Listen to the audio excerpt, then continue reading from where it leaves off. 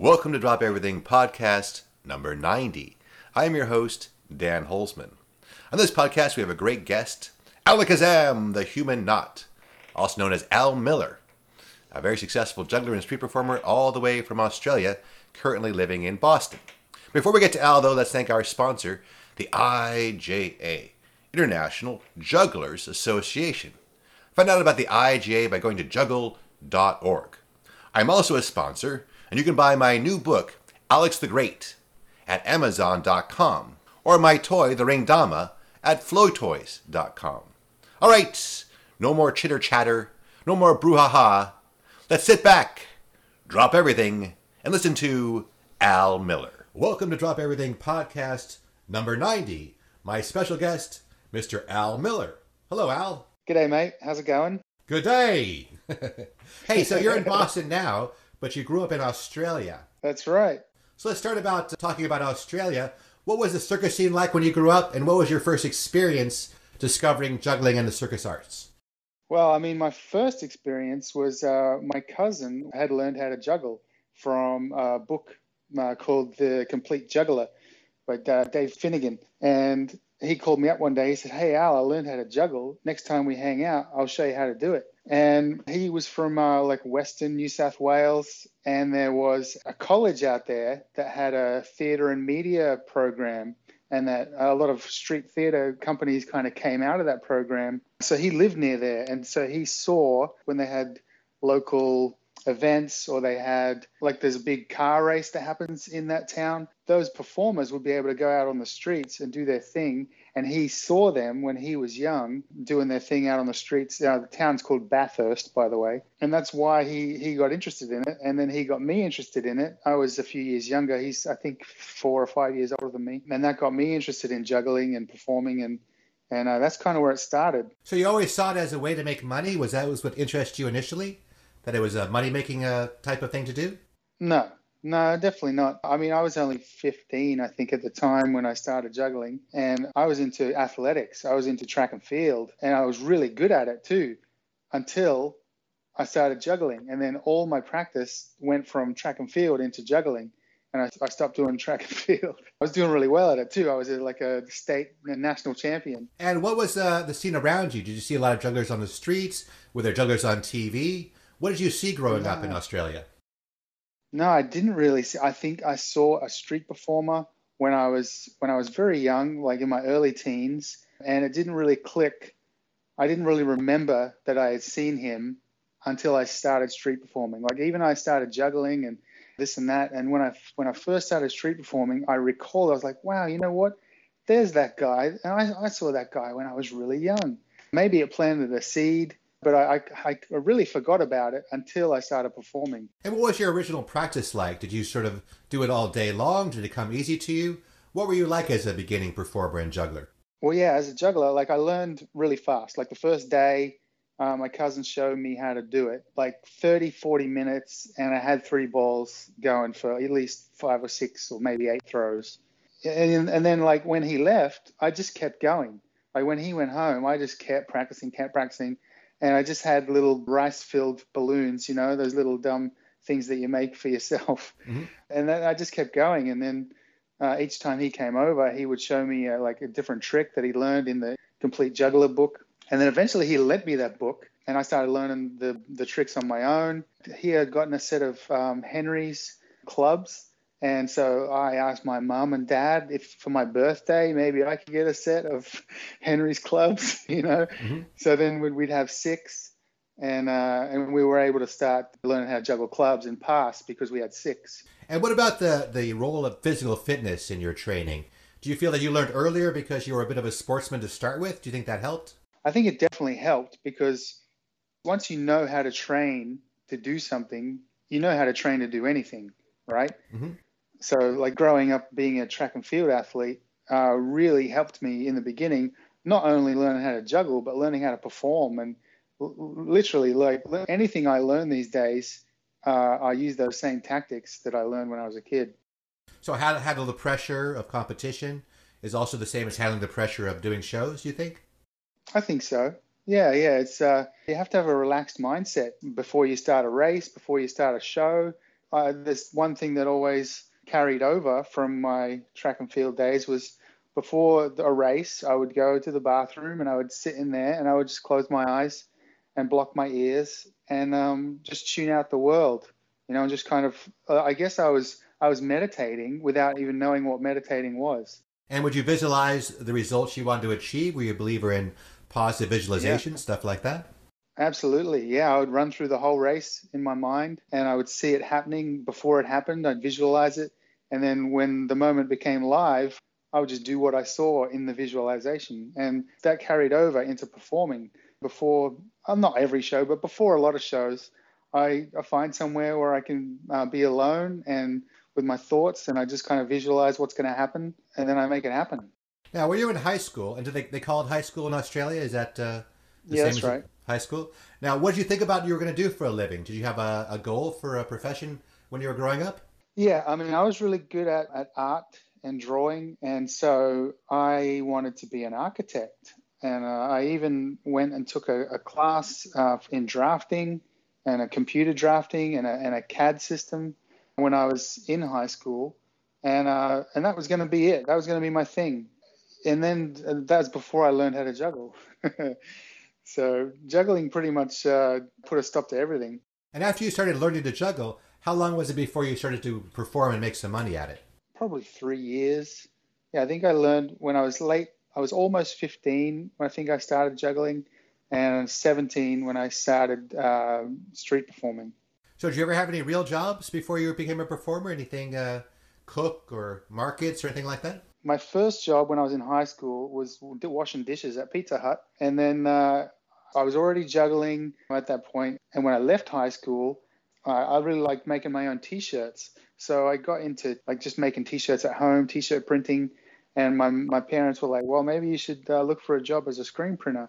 So I did that. I went and looked for a job as a screen printer. And I found one, and I was granted an apprenticeship, and I started going to school one day a week to learn, community college, to learn all the ins and outs of screen printing. And while I was doing that job, I was only there for maybe 6 months, and the circus came to where I lived. And one day on my way home from work, I stopped by. They weren't performing that day. They was they were setting up or whatever. And I went in there and asked, hey, what do I have to do to get a job here? I'm a juggler. And they said, well, we already have a juggler, but we do need someone to help us out around the circus. Mm-hmm.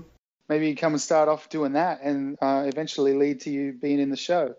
And that was it for me. I was like, that was, I'd been working as a screen printer and not really enjoying it. I thought it was something I liked, but when I actually went to a job and started doing it, I wasn't making T-shirts. I was printing little stickers and little name tags, and it was just it wasn't really my passion at all. So when the circus came to town and they offered $10 more a week than the screen printing job, I told my mum and dad, I said, look, this new job is $10 more a week, so I'm going to go with the circus. And was it a traveling circus? Did you then start touring with them? Yeah, it was mainly just in Sydney.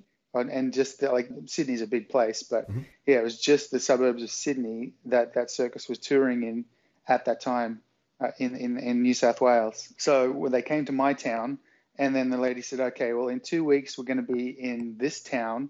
Why don't you come on that Monday, whatever date that was, and you can start work that day. And do you remember who the juggler was? Did they impress you? Yeah, he was a famous juggler. His name was Lloyd Nairn. And he's been juggling in circuses in Australia since the 1950s. What kind of act did he do? He did high numbers. He did rings, a lot of balls, and he also had this act with balancing golf clubs on his chin and his head, and then the golf balls on top of the clubs, and then the ball would go from the top of one club to another club, and then another club was on top, and it would spin around on the other club, and he was really good. At first glance, I was like, that old guy is your juggler? Yeah, I'm going to be in the show in no time because I'm a good juggler. But then when I saw his act, I was like, that dude is way better than me.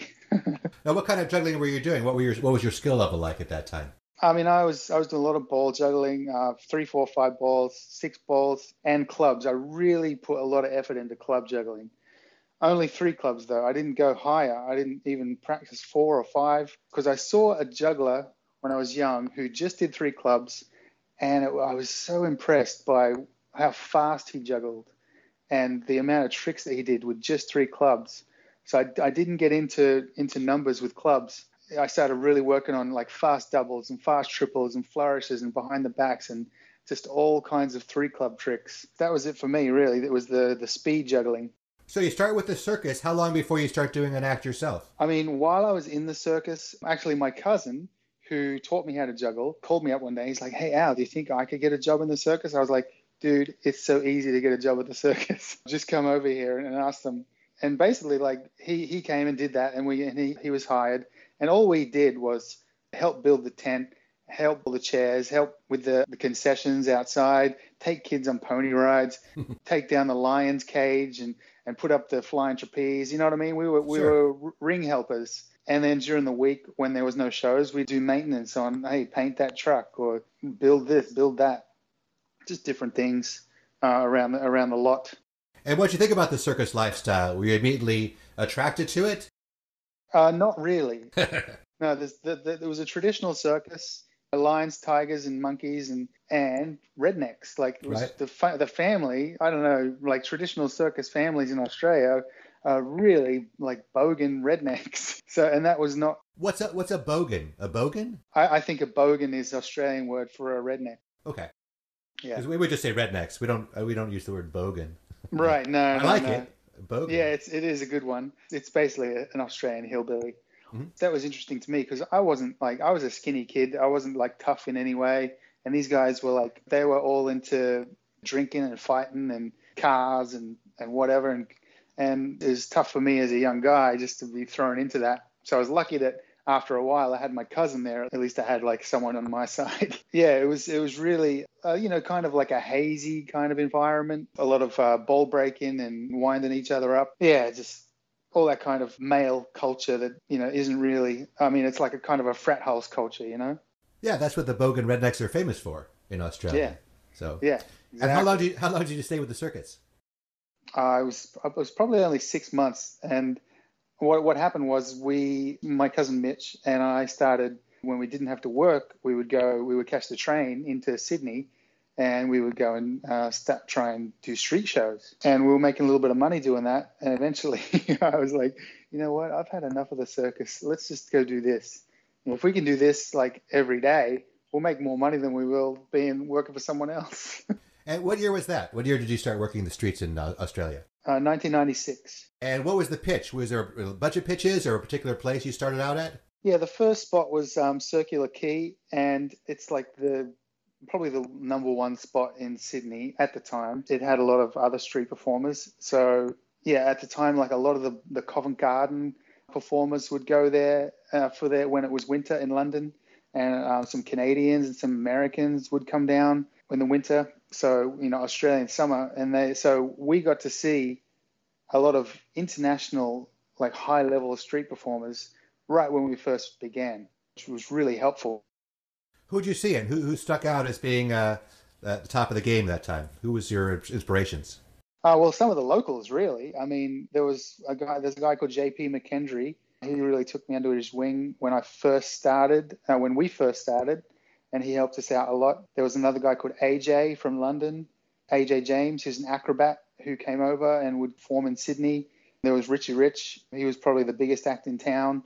He did a really tall unicycle act, juggling. Was he Lucky Diamond Rich? Is that the same character? It is, yeah. He was Richie Rich. He became Lucky Diamond Rich. Yeah, he changed his name. I forget when, but in the late 90s. Yeah, Lucky Diamond Rich. And he was one of my major influences when I went solo. He really helped me out and helped me grow my show exponentially. Now, when did you get your first tattoo? It seems like a lot of street performers are heavily tattooed. When did you start getting your first body art? I think in 1998. I was in New Zealand, and I got a tattoo on my shoulder while I was in New Zealand. And then I liked the way it looked. I looked at my other shoulder, and I was like, well, I need one on my other shoulder now. And so I got basically the same tattoo on the other shoulder, but the opposite. So it looked the same on both sides. I just kept doing that. I started getting the same thing on both sides. So most of my tattoos, almost all of my tattoos are symmetrical. But Lucky Diamond Rich became the world's most tattooed man. Any desire to keep going down that route, or at a certain point you said, that's enough tattoos? I still don't think, hey, that's enough tattoos. But there's no way I'm doing that.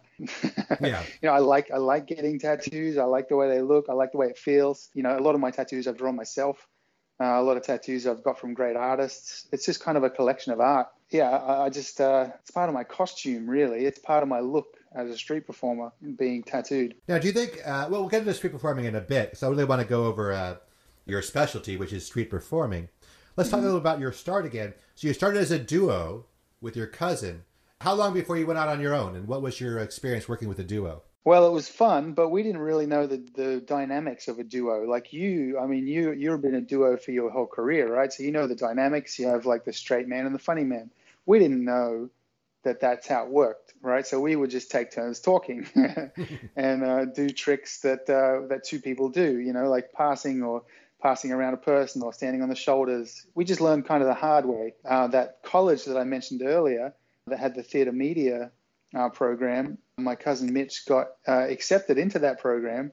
So he left. He went off to college, and I was left at the pitch going, all right, well, I guess I'll just wait for him to get back. And one of the performers who'd been there from London, another very influential guy, his name was Melvin Plummer. He was a breakdancer. He used to spin on his head as a grand finale. He was at the pitch one day, and he said, well, tell me what you can do. Like, what are your skills, right? And I told him, I rattled off all these skills. Like, he goes, here's what you do. You start your show with this, then you do this, then you get a volunteer, and then you do this. And he said, go out and do that. And I was like, by myself? He's like, yeah, just go out and do it by yourself. Right. And so I did it, and it worked. Got a crowd. I made money, and it was more money than I was making when we were splitting our hat as a duo. That day, I went out and did like maybe 6 more shows, and I was like, that was it. That was it for me. Suddenly, now I'm a solo performer. And what was your finale at that time? Did you have something that got up high in the air, like a giraffe unicycle or something like that?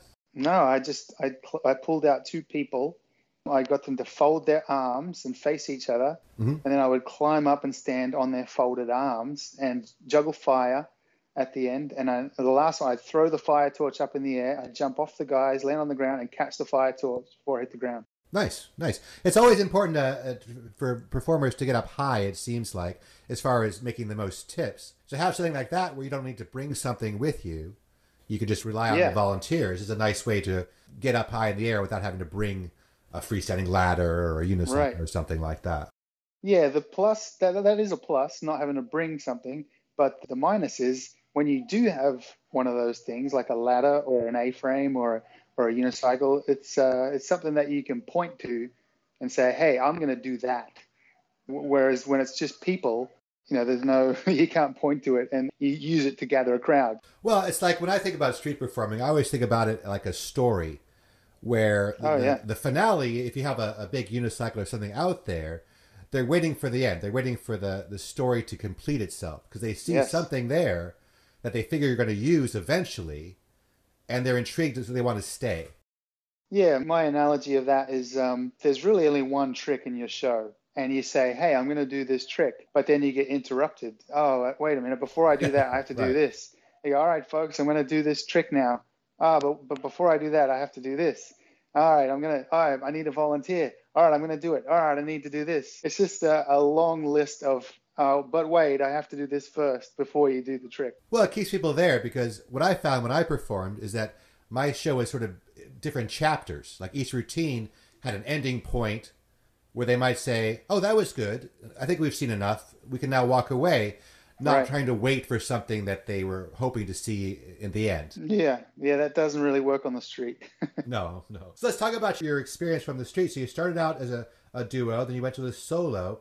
When did you start moving around and decide to go out of Australia and try some other locations? Well, I had a car. I went to different cities in Australia first. I went to Melbourne, I went to Brisbane, I went to Perth, I went to Adelaide, I went to Hobart. So I did a lot of traveling within Australia first. And when I was in Melbourne, I met a guy who was from Canada. And I watched his show, and he was really funny. And I said, hey, maybe one day I'll come to Canada. And I think maybe 3 months later I went. Right. Just because I met a guy who said, hey, I know he does shows in Vancouver. Right. So I was like, oh, wow, then I know there's a pitch in Vancouver. I can go there and do shows. So that was it. I bought a one-way ticket and went to Vancouver. What were the kind of money you were making in Australia? Like, what was a good hat back in those days? When I first started, I was doing everything in my power to break $100, when I first was beginning.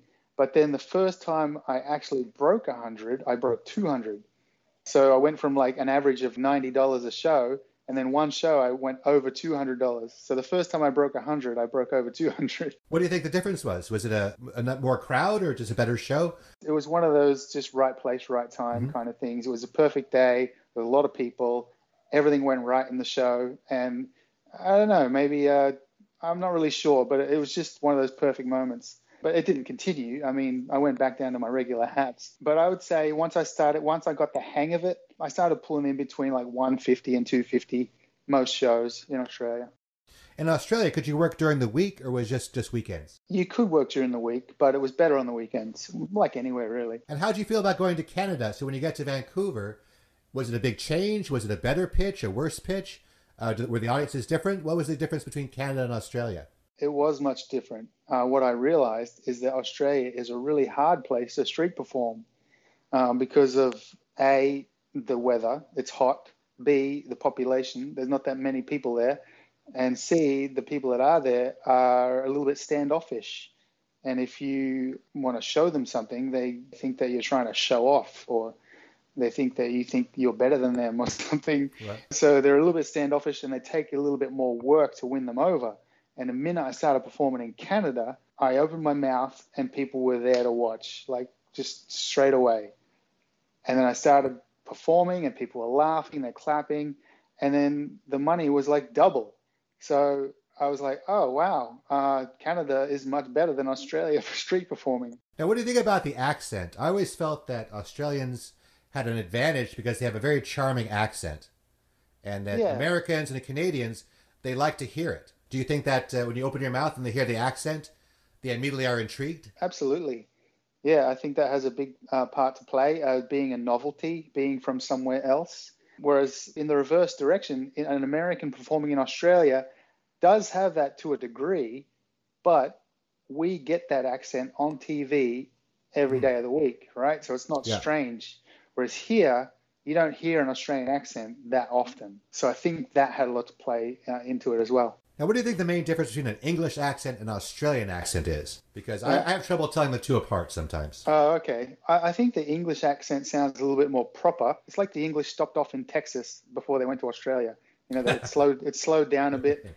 Right. The words started running together. I mean, my accent now isn't anything like it was when I was a teenager. It was much more of an Australian kind of suburban sound, whereas now I've lived here, I've lived all over the world, I've been traveling, and I think just from performing and trying to be understood as an entertainer, you have to speak clearly, right? So my accent has changed. Yeah, I always say the number one tip I always give to any performer, number one is understandability. Like if they can't understand what you're saying, they're not going to find it funny, and they're not going to have enough patience to stick around. So being understandable, whether you have an accent or not, to me is always one of the first keys. Absolutely. Yeah, you need them to hear every word. When I'm performing, if people like 200, 300 feet away can hear every word I'm saying, then they're gonna come over. They're not just gonna hear a jumble of sounds that sound like a person speaking through a microphone. It's actually, they might actually hear a joke and go, that was funny, and then come over and watch. Yeah, and if they can hear you, whether they have a clear view or not, they still could be entertained. Exactly. But if they can't hear you and they can't have trouble seeing you, they're just going to walk away. It's not going to work. Now, when did you start adding contortion? Because if you look at your website and stuff, you don't really even bill yourself as a juggler per se. No. Would you call yourself a juggler or a contortionist? How would you describe your act? Well, I'd say 90% of my act is contortion and 10% of my act is juggling. So I do bill myself as a contortionist because, you know, when I looked around in Australia when I was doing shows, everyone was a juggler and everyone was juggling, and I was taking inspiration from my peers, and my show looked like everyone else's show. So I had to start looking for inspiration in other places. When I looked in my athletic background, I was really flexible. I wasn't any good at acrobatics or anything, but I was flexible. So I went to the library and I borrowed books on circus. I borrowed circus books, and I would just look through the books for pictures, and yoga book. I would just look through the books for pictures on things that I think I could do, and I would try and do them. And once I figured out that I could do something, I'd put it in my show and see if people liked it, or see if I could think of a funny thing to say while I was doing it. And do you think that people liked the contortion better than the juggling, or it was the same, just depending on the trick? Why did you go mostly towards contortion and leave the juggling behind, even after you got out of a situation where you were competing with other jugglers? I think it comes down to the curious nature of the people who watch. They see something that they've seen before, they're not that curious. They see something they haven't seen before, then they are curious. They're like, whoa, what's going on? And what's this guy doing? And so I think it really helped me stopping a crowd, gathering a larger crowd, is doing something different that was not normal. And then, ending the show with something, once I had them and once I had their attention, once I'd won them over with my charm, giving them something technical like juggling as a payoff. When did you start using the stage name Alakazam? It was very early. I think it was when my cousin and I first started sharing the pitch as a solo act, because he came back from his university course when he had a break, and I was doing solo shows, so he started doing solo shows as well. That's when he said to me, your name's Al, well, maybe you should just be Alakazam. So I just said, yeah, okay, that sounds good to me. There was no thought into it really at all. And when I made my first promo video, I put Alakazam on it. I sent it off to Canada to some festivals, and it got me booked. So, and then it just kind of stuck. It became my reputation landed with my name, and now it's just who I am. Well, I think it's important to have a good stage name, especially for the busker festivals, because when you see they're having the posters or the shirts, the names are always intriguing. The Daredevil Chicken Club, the Kamikaze Fireflies, the Space Cowboy, Al Miller. You want to have something that fits with the rest of the gang. Absolutely. Yeah, I think it definitely helps with your promotion and marketing for sure. So let's talk about the busker festivals, because that's certainly a very big venue that a lot of Americans don't know too much about. Yeah, it's not too big in the US. No, we had a couple. We had like Denver Busker Fest for a while. And of course, we have pitches like Pier 39 in San Francisco, Boston, New Orleans. But as far as the festivals, I think Canada is probably the premier place for busker festivals. Definitely in North America for sure. I mean, they are coming into the US like before. I mean, obviously before this year. The last couple of years, they started popping up in the US because, I mean, they've been going for 30 plus years in Canada, and they've been going for longer than that in Europe. And the US is kind of catching on. There was Denver, which I did a few times back in the early 2000s. And then that went away, and there was not anything for a while. But now they're starting to come back. Now there's a really good one in Burlington, Vermont, every August. Festival of Fools. Yeah, I've done that one. Yeah.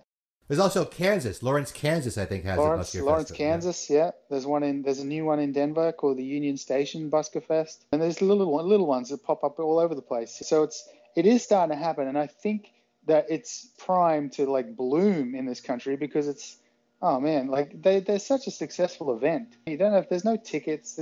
People can come and shop in markets and eat food from food trucks and watch a show. It's such a really cool community event, and it doesn't cost that much to put on, Let's talk a little bit about busker festivals and which ones you've done, because you've had quite a good reputation as being a big act. That brings big crowds and makes big money. What were some of the festivals you started at, and which are some of your favorites that you think are the best run and have the best possibility for making good money? Early in my career, I was given the chance to perform at some of the biggest ones out there. Luckily, I got a recommendation booking for Christchurch Busker Fest, which is in New Zealand, and that was, at the time, that was one of the biggest, greatest busker festivals in the world. And I was grateful to be there. Since I was only 3 hours away on the plane, it was cheap to bring me in. And, they had a whole swathe of international acts, like really high-level acts there.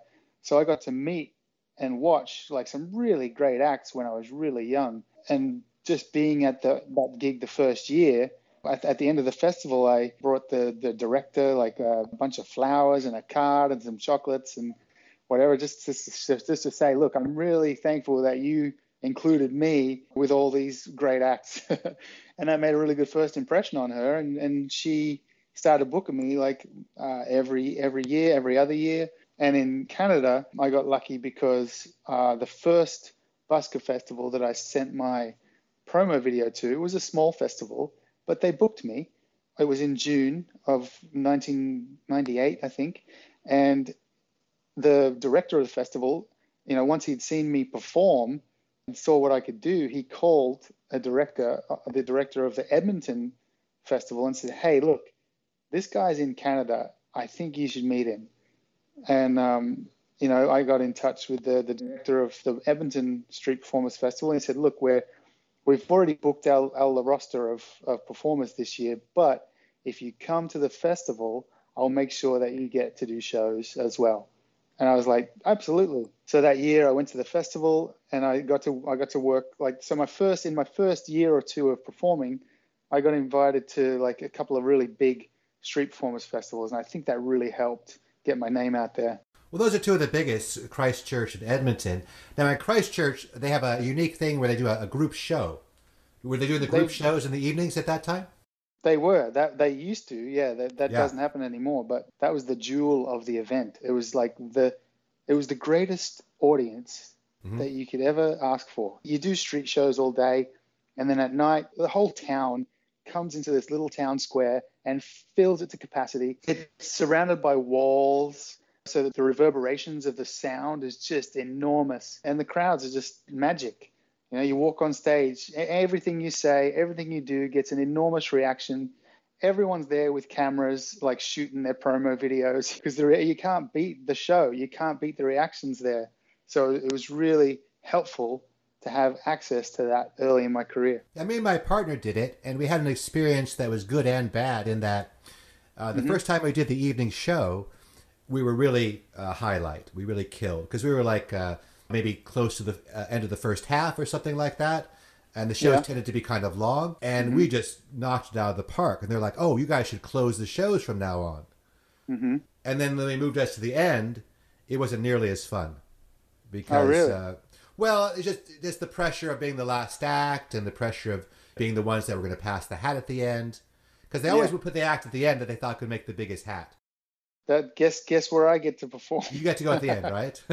Oh, yeah. After that first year, every year since, I'm always the last act. Well, we'll talk about that when we get to the whole techniques of hat passing and things like that. Let's go more through your career first before we really zoom in on the art of street performing. Let's talk about some other types of venues you did. So you did these busker festivals, including the big ones in Edmonton. And I'm sure you did the World Championships in Dublin. Yeah, I have. A couple times. Where do you think you could have the biggest crowd out of all the festivals? That was probably the place where I did have the biggest crowd ever, was in Dublin. Now, there's the one pitch that's kind of a grassy area in the park, has a bit of a hill next to it. Was that the spot you're thinking of, in the park? Yeah, there are basically two pitches next to each other, and they run. One runs, and then the other one runs, and one runs, and the other one runs. And that one, with the hill, you can fit over 1,000 people there. What do you think the biggest, if you had to take number of people, what do you think the biggest crowd you had was? It's really hard for me to estimate, but I have a photo of that show. I'm lucky that someone was there taking photos, because I have a lot of photos of when I did that show in Dublin, and it was the biggest show I ever did, or the biggest hat I ever did, and then someone was there taking photos. So I could actually go through and look at the photo and count, but it's definitely over 1,000 people. And do you tell people what the biggest hat is? I don't want to put you on the spot, but is that common knowledge, what your biggest hat was?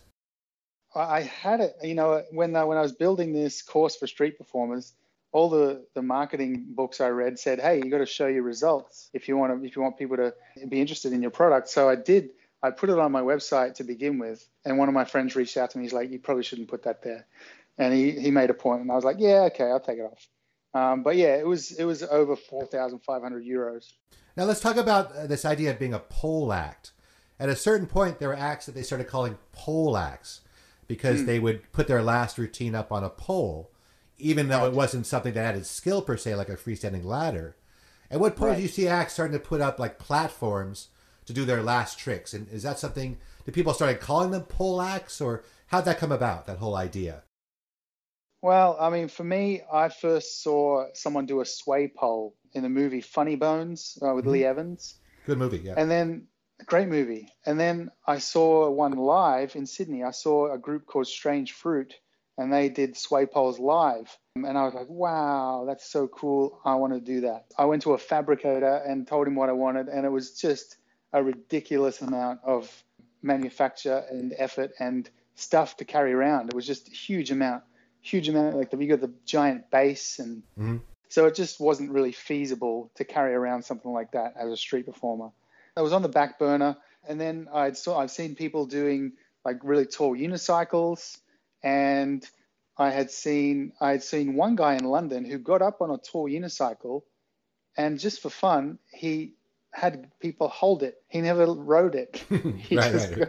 He just climbed up it, juggled, and climbed down. Right, with people holding it the whole time. Yeah, and I thought that was brilliant. It was funny. It was a comedy. And I was like, wow, all I need is a unicycle with no wheel. I'll just climb up it. That was the idea. And the sway pole, unicycle, no wheel, it all turned into just a pole. And what I did come across later is a guy who did something like that in Perth. His name was the Leopard Man. And he basically had this platform that was like a round, like 12-inch platform, just a round, like a little round thing that was on top of a 10 feet of pole. And it was held up by ropes that came from the top. So I was performing there. I saw him and I was like, that's it. I don't need the big bass. All I need is ropes, like the Leopard Man has. I just need ropes. So I went back to my fabricator and I said, I don't need the big bass. All I need is a little bass, a pole, and then ropes on top so I can give them out to the audience. Yeah, it turned out to be an amazing thing because it really caught on, this idea. Well, yeah, because Gavin didn't really travel too much. He had his act and he did it in Perth and whatever. But when I started doing it, I was traveling all over Canada, all over the US, all over Europe, and it just kind of caught on. People saw it and saw how well I was doing with it, and it just became, hey, I can do that. It's not a tough trick to learn. You got to have a set of nuts to do it.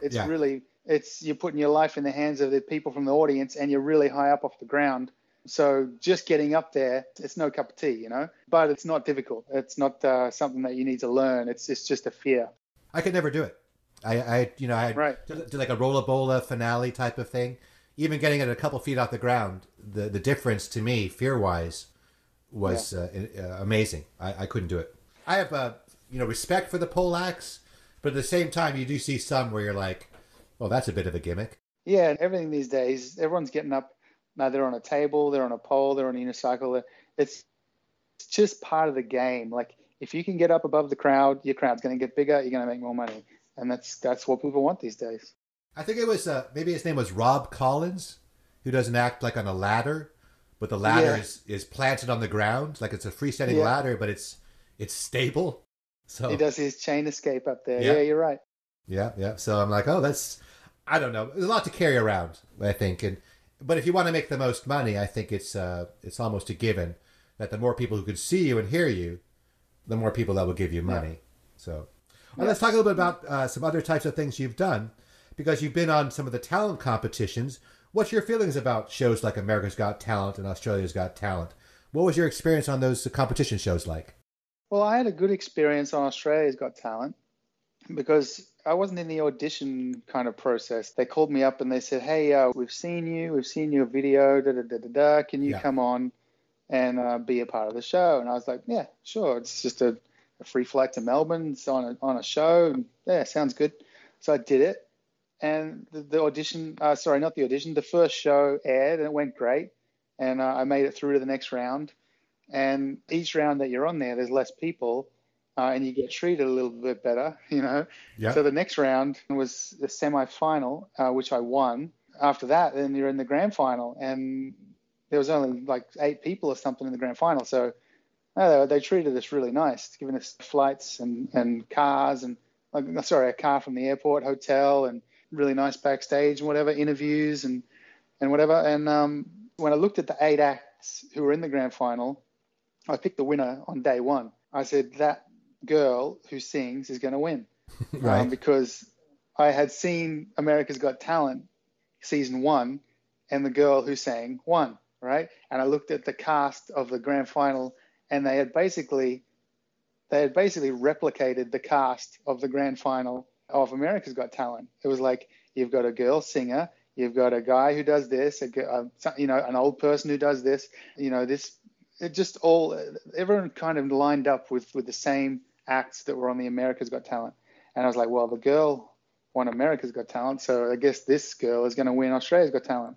And you could kind of see it in the production. Like they did a lot more behind the scenes work with her, did a lot more interviewing and stuff, and a lot more production on the grand final act.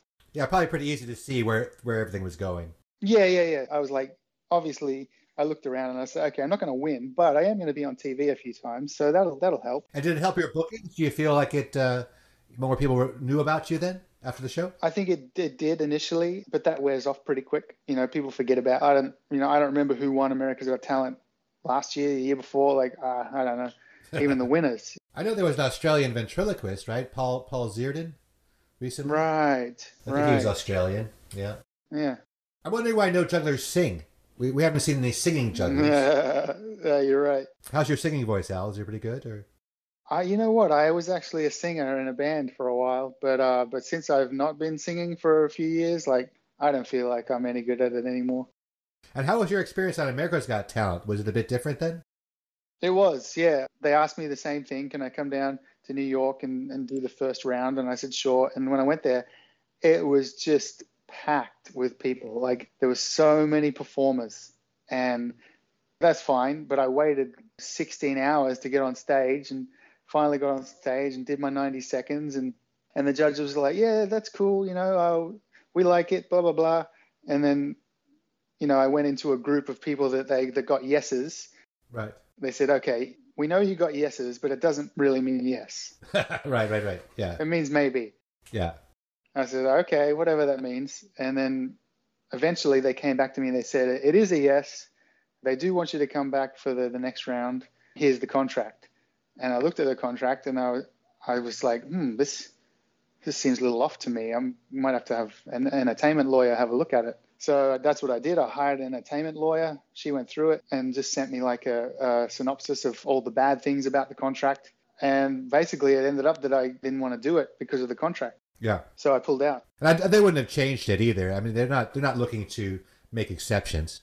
I think that they might have changed it in recent years because I do see a lot more variety performers and professional performers on that show. Whereas in the beginning, it was really a lot of raw talent. Whereas now you do see a lot of professional performers because what they wanted was like a 20% of your gross income for 5 years. And I was like, well, I've been having my own gross income untouched for many years now. I don't need someone else, taking a percentage of my gross annual income. Yeah, I don't think that ever happening. I mean, if you look at someone like the Passing Zone or Victor Key, some of the top juggling acts that went on, I don't think any of them ended up paying income on gigs that they weren't getting from America's Got Talent. Yeah, I mean, for that reason, I did pull out and I haven't gone and done it again. I have been inspired to do it again because I can see what the show is now, and I realize that it's not really a talent show. It's a TV reality show, and you basically got to play to that if you want to get anywhere with it. And I've seen good friends of mine do great on there, and I do see it as an avenue for, elevating your career, but I also see the downside of it as well. Yeah, for jugglers, I always say it's less about the back crosses and more about the back story. Mm-hmm. Like they want to know what makes you unique and why should we care about you, besides that you have a talent that you can show us. Exactly, yeah. It does turn me off about that show, or any reality show really, is the sob stories. Yeah, it's sad that that's become a part of it. I mean, when we were coming up, like Raspini Brothers, the idea was you got on a TV show just to do your act. Yeah. There was no competition. There was no dying parent or cancer surviving or whatever. But things changed. Yeah. I watched one sob story where he was like, my parents got divorced when I was 13. And I was like, that's like every person. That's not sobby enough. Yeah. Let's talk about some other gigs, as we only have so much time here. And you had a couple private events that I was jealous about because I got to admit, I'm a bit of a celebrity starstruck kind of character. Yeah. And you've got to do some private parties for some pretty big celebrities. How do you get to do a private party for Sting? What's that about? Well, it all started with Springsteen, actually. Springsteen led to Sting. Okay. I was doing a show at Circular Quay in Sydney, and little did I know that Bruce Springsteen, his wife, his family, his entourage were all in the audience watching. So I did a show. It was a great show. Had a big crowd, did a great show, whatever. But at the end, when I'm collecting my hat, up walks Bruce Springsteen and throws in, I don't know, a fistful of cash, introduces himself, and he says, I chose some of his bodyguards to be in my show. And that he really loves the act. He said, you do what I do. And I didn't really know what he meant, but what he meant is I work the crowd like he works the crowd. And I'd never seen him perform, but later in life, when I did see him perform, I saw what he was talking about, whereas I really make the crowd work for me. But what happened was he gave me his contact information of his personal assistant, and he said, do you come to the US? Like anytime that you're in, and we're in the same city, just call this number and you can come to a show. That's cool. I started doing that in, I think that was like 2002 or 3 or something when we met. And I was in Boston later that year, and he was playing Fenway Park. It was the first concert to ever happen at Fenway Park, the baseball park. And my friend was a huge Springsteen fan, a street performer named Peter Panic. I'm sure you know who he is. Yeah, I know Peter. Yeah. Yeah. Nice and guy. he said, hey, Al, I heard that you know Bruce Springsteen. Right. He's coming to play Fenway Park. Can you get us in? And I was like, oh, let me see. I went over to the payphone and I called the number, and I came back and I said, yeah, I got us 6 tickets. He's like, what? So we got to go backstage and meet Bruce and meet the family. And it was backstage where I met this philanthropist named Bobby Sager. And Bobby is an international philanthropist. He sets up charities in different countries that need help. He's a local Boston guy, billionaire. And he asked if I wanted to come and perform at the party that they were having for Bruce and the family and everyone. And I went, okay, sure. I'll do that. And they even paid me. I was like, nice. Oh, this is pretty cool. So I went up there and did a show for everyone. And then Bobby Sager, he liked me so much that he started getting me to come to all of his parties to perform. And I think a year later, Sting was at the party. And then another year it was Sting and his whole family. Another year it was Sting and the other members of the Police.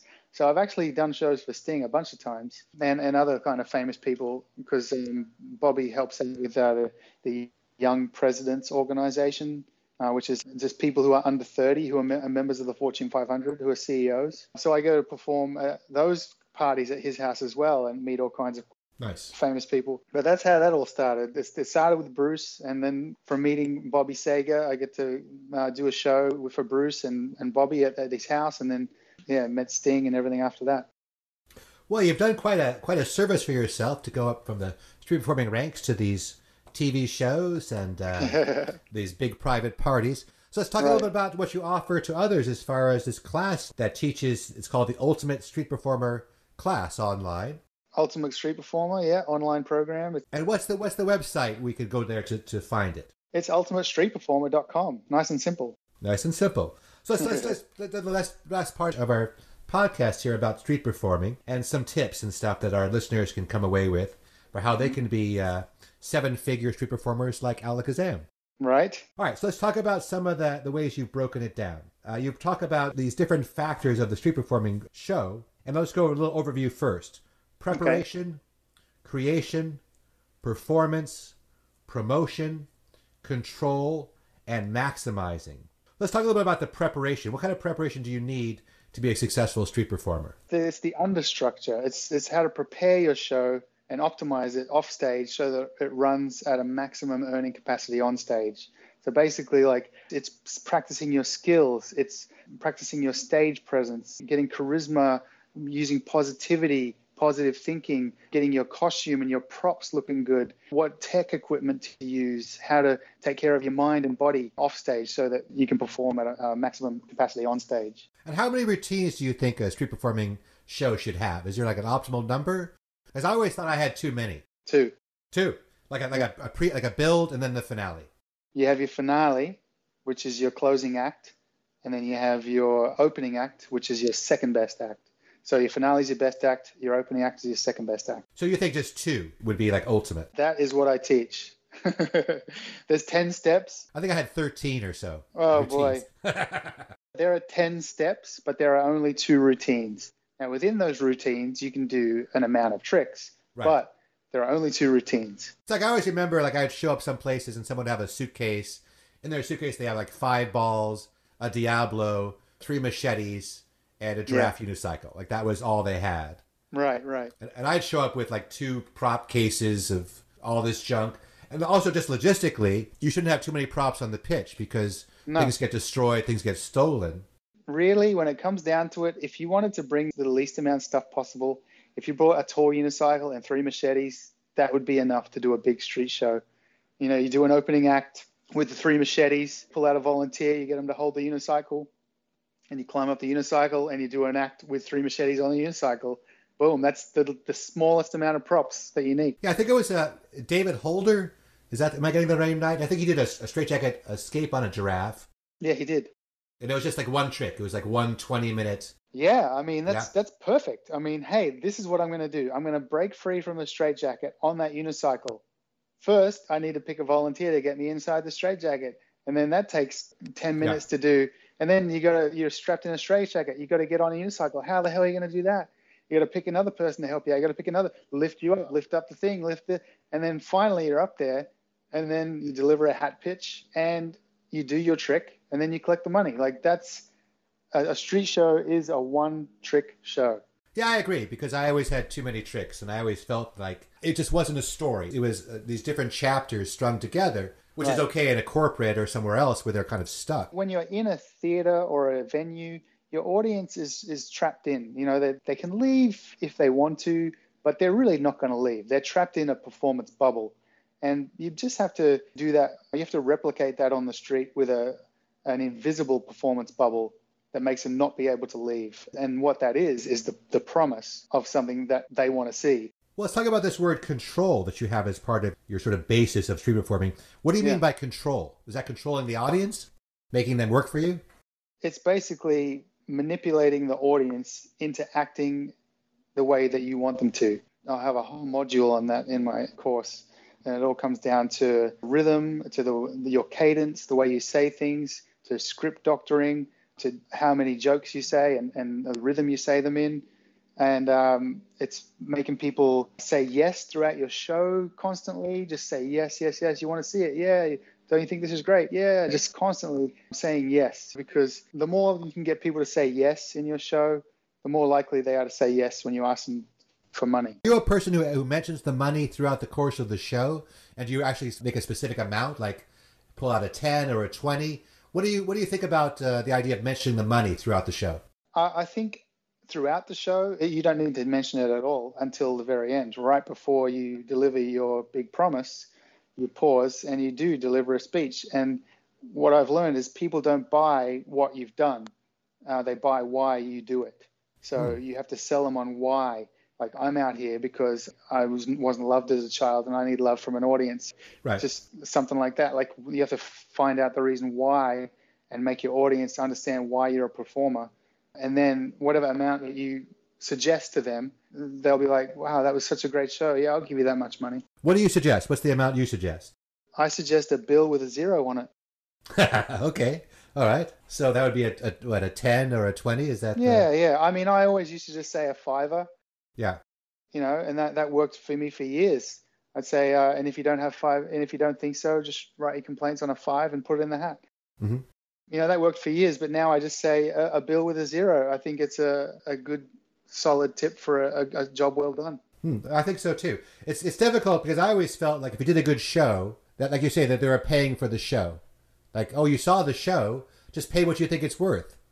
And then most people are like, oh, that's worth $1 or $2. Exactly. No. Like they don't put much value if they get to choose. No. If you tell them to pay what they think it's worth, then you get a little amount. If you tell them to pay you what you think it's worth, then you get what you're worth.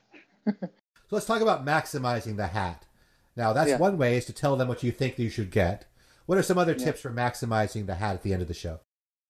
Upsells, basically offering a free gift to someone who puts in a 20. Like a postcard or a lanyard or... Exactly. A signed poster, a T-shirt, a hat, just anything. Like, doesn't seem like you're selling something, but it's like, look, if you really enjoyed the show and if you put a 20 in my hat, I'm going to say thank you by giving you one of my Alakazam T-shirts because I want you to go home with something to remember me by because you put in such a nice tip. And that really helps a lot. Yeah, the best I saw, I think, was maybe the checkerboard guy. Yeah. Like he had those lanyards, which couldn't have cost him very much.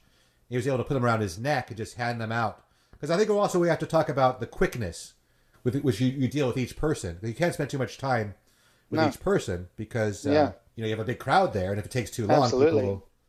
But at the same time, each person has to be thanked, right, and recognized as being someone who gave.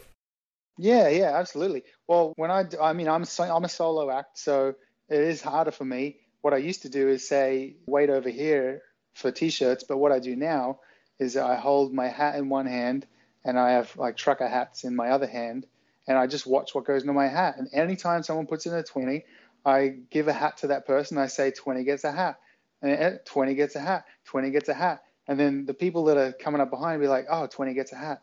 Like maybe we'll give them a 20, you know? Right. So that really helps. And I think also accepting cashless tips helps maximize what you earn on the street, because these days a lot of people don't carry cash. And if you want those people to tip you, you have to have a way for them to pay you without cash. And what's the best system for that now? Is it It's Venmo different. or? I like Venmo, especially in the US, but it only works here. PayPal. There are a couple of websites where you like busk.co and busktip.com, where you can sign up and have your own web page that basically is just a contribution page. So if you have a QR code, people can take a photo of with their cameras. It just opens up a little website and it says, hey, tip Alakazam $10. And then you press tip, and it just uses your Apple Pay or Google Pay or whatever. Like, that's a really easy way to do it. But Venmo works really well in the US. What percentage of your tips nowadays are cashless? 0, because I'm not street performing.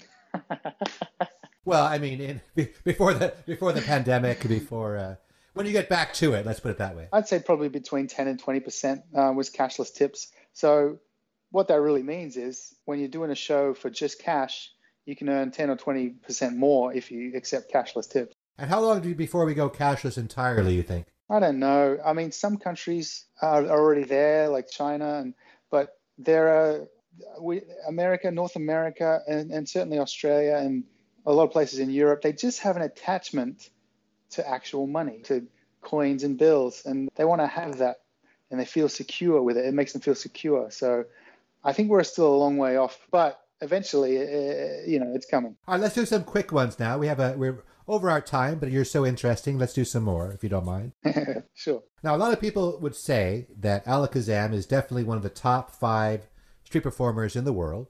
Who are the other 4? I mean, for me, I would say Lucky Diamond Rich. Okay. I would say the Flying Dutchman. Yeah. The Butterfly Man. Okay. The Jim Show. Jim Show? You know the Jim? Yeah. Yeah. Jim's a good guy. These are just my picks. Sure, of course. Yeah. And Master Lee, probably. Good picks. Very good picks. All different, too. All very different. Yeah. What about Space Cowboy? Oh, yeah. I mean, if I had a top 10, it's hard for me. In my top 5, of course, I'm going to choose my mentors. Whereas Shane and I kind of came up at the same time, where we're more like colleagues and brothers than mentors and proteges. He's up there, definitely. What part does charisma play in being a successful street performer? Is that the number one attribute? Or what do you think the number one attribute that you would need to be a successful street performer? It's not the number one attribute. It's very helpful. But no, the number one attribute for a street performer is persistence. So perseverance, being able to keep going, if it's hard or if it's not hard, like just keep trying until you get it. Because if you keep trying, you do get it eventually. What's the best amp to use on the street? Have you found a particular piece of equipment that you feel provides the most power for the buck? Well, right now, the Bose S1 Pro is the industry standard. Everyone seems to have one. They're about $600 US, and it's made by Bose, so the quality is amazing. Yeah, it's just a really high-quality product. Second to that, I would say would be, well, for me, I like the Stuffin' Thing. It's a locally made product out of the UK, and it's 2 really small speakers that really pack a massive punch. It's the smallest, loudest amp that you can buy. It's smaller than a Bose S1, and it's probably just as loud or louder. More expensive, though, twice the price. Do you work any pitches that don't allow amplification? I have done, not recently. I rarely travel to street perform. Well, I used to, but now I travel really only when I have a gig. It might be a street performing gig, It might be a convention gig, it might be a college, whatever. But I don't really travel to street perform for the reason that I live in Boston, and Boston has a great pitch. So why would I go to some other pitch when I could be working in Boston? And what's the deal with the Boston pitch? Do you have to audition? Is it limited to a certain number of performers? What are some of the rules there? Yeah, it is an audition. They hold auditions once a year, and they have a roster, and it's a yearly roster. And once you've been in the program for 5 years or more, you get grandfathered in. Yeah, and they accept new auditions. Basically, just have to have your public liability insurance. You have to sign their terms and conditions. You have to sign their hold harmless agreement.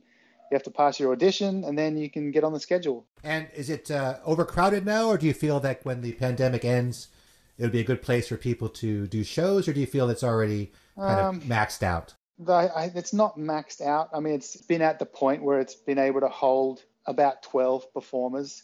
But if we were all here working 100% of the time, that would be too many. The thing is that we all have gigs. We all go away and do things from time to time. Right. So it is able to hold that many because we're not always here. The problem we're having now is that the pandemic has affected all the businesses that are running out of there. So a lot of them have closed. A lot of them haven't paid their rent. In turn, the management company who runs the place has also not paid their rent to whoever owns Faneuil Hall. So the future is in jeopardy, really. And the people who were running the street performer program have all lost their jobs. Next year, if street performing is a thing in Boston, it'll be new and it'll be different. There'll be different people involved, and whenever that happens, there are always problems. That new people have new ideas, and hey, we can't let the street performers do this. This great thing that's already been working here for hundreds of years or whatever. Yeah, they want to bring in their own ideas and their own performers and their own prejudices. And of course. It's going to be tough, but I think we could be primed for a very big comeback for entertaining and performing. And well, yeah, I think so, because outside is seen as safe. Yeah. Going into a theater might not be preferable, whereas going outside to see a show, especially just a street show, something that just happens when you're out and about, that's something you can just watch. You don't have to plan. You don't have to buy tickets. I definitely think there's going to be a boom for street theater and street theater festivals after the pandemic. Let's talk about a couple last things. I'm keeping you longer, but there's a couple of things I want to ask. Good. What's your feeling about hecklers? Should you ignore them? Should you try to bring them part of the show?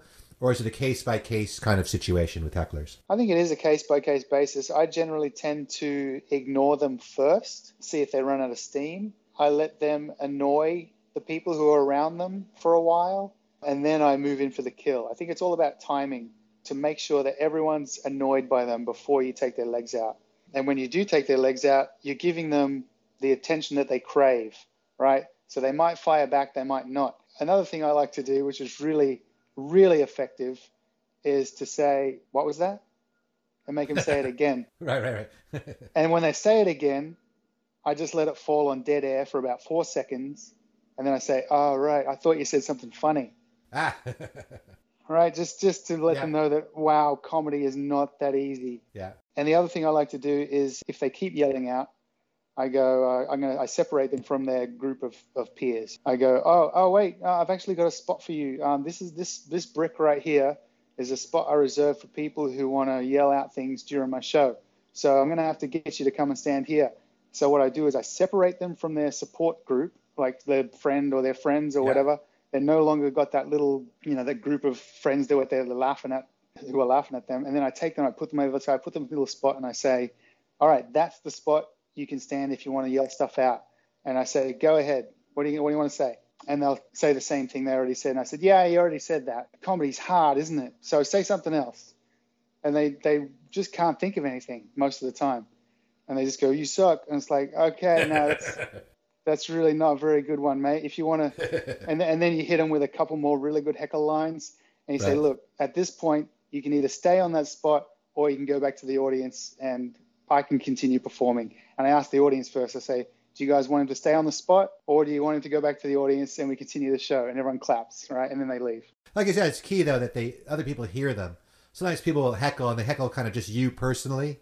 Yeah. And if you react, people are like, why is he berating that person? You can't just start being mean to someone. No. If the audience doesn't hear it. So you got to let it go for a while. You got to just talk over it and let them keep doing it. Yeah, they have to want you to be mean to that person. Then you have carte blanche to pretty much say whatever you want at that point. Yeah. You know? Yeah. All right, well, we're coming to the end, so let's talk about one last thing. Obviously, we're going through a pretty difficult time with the virus. Hopefully next year when the vaccine comes out, things will turn around. Mm-hmm. You talk a lot about, in your class, about, of course, going from 0 to 7 figures to making street performing a viable career path as far as earning money. What are your tips or your number one tip for financial freedom? Because right now it's very important that people have saved their money and can get through this period of time. Right. What do you think about saving and planning for the future? I think a lot of times street performers tend to hold their money in cash, and cash loses its buying power by 3% every year due to inflation. So if you're not investing your money, you're losing money. So it's for me, it's all about investing, and I invest in.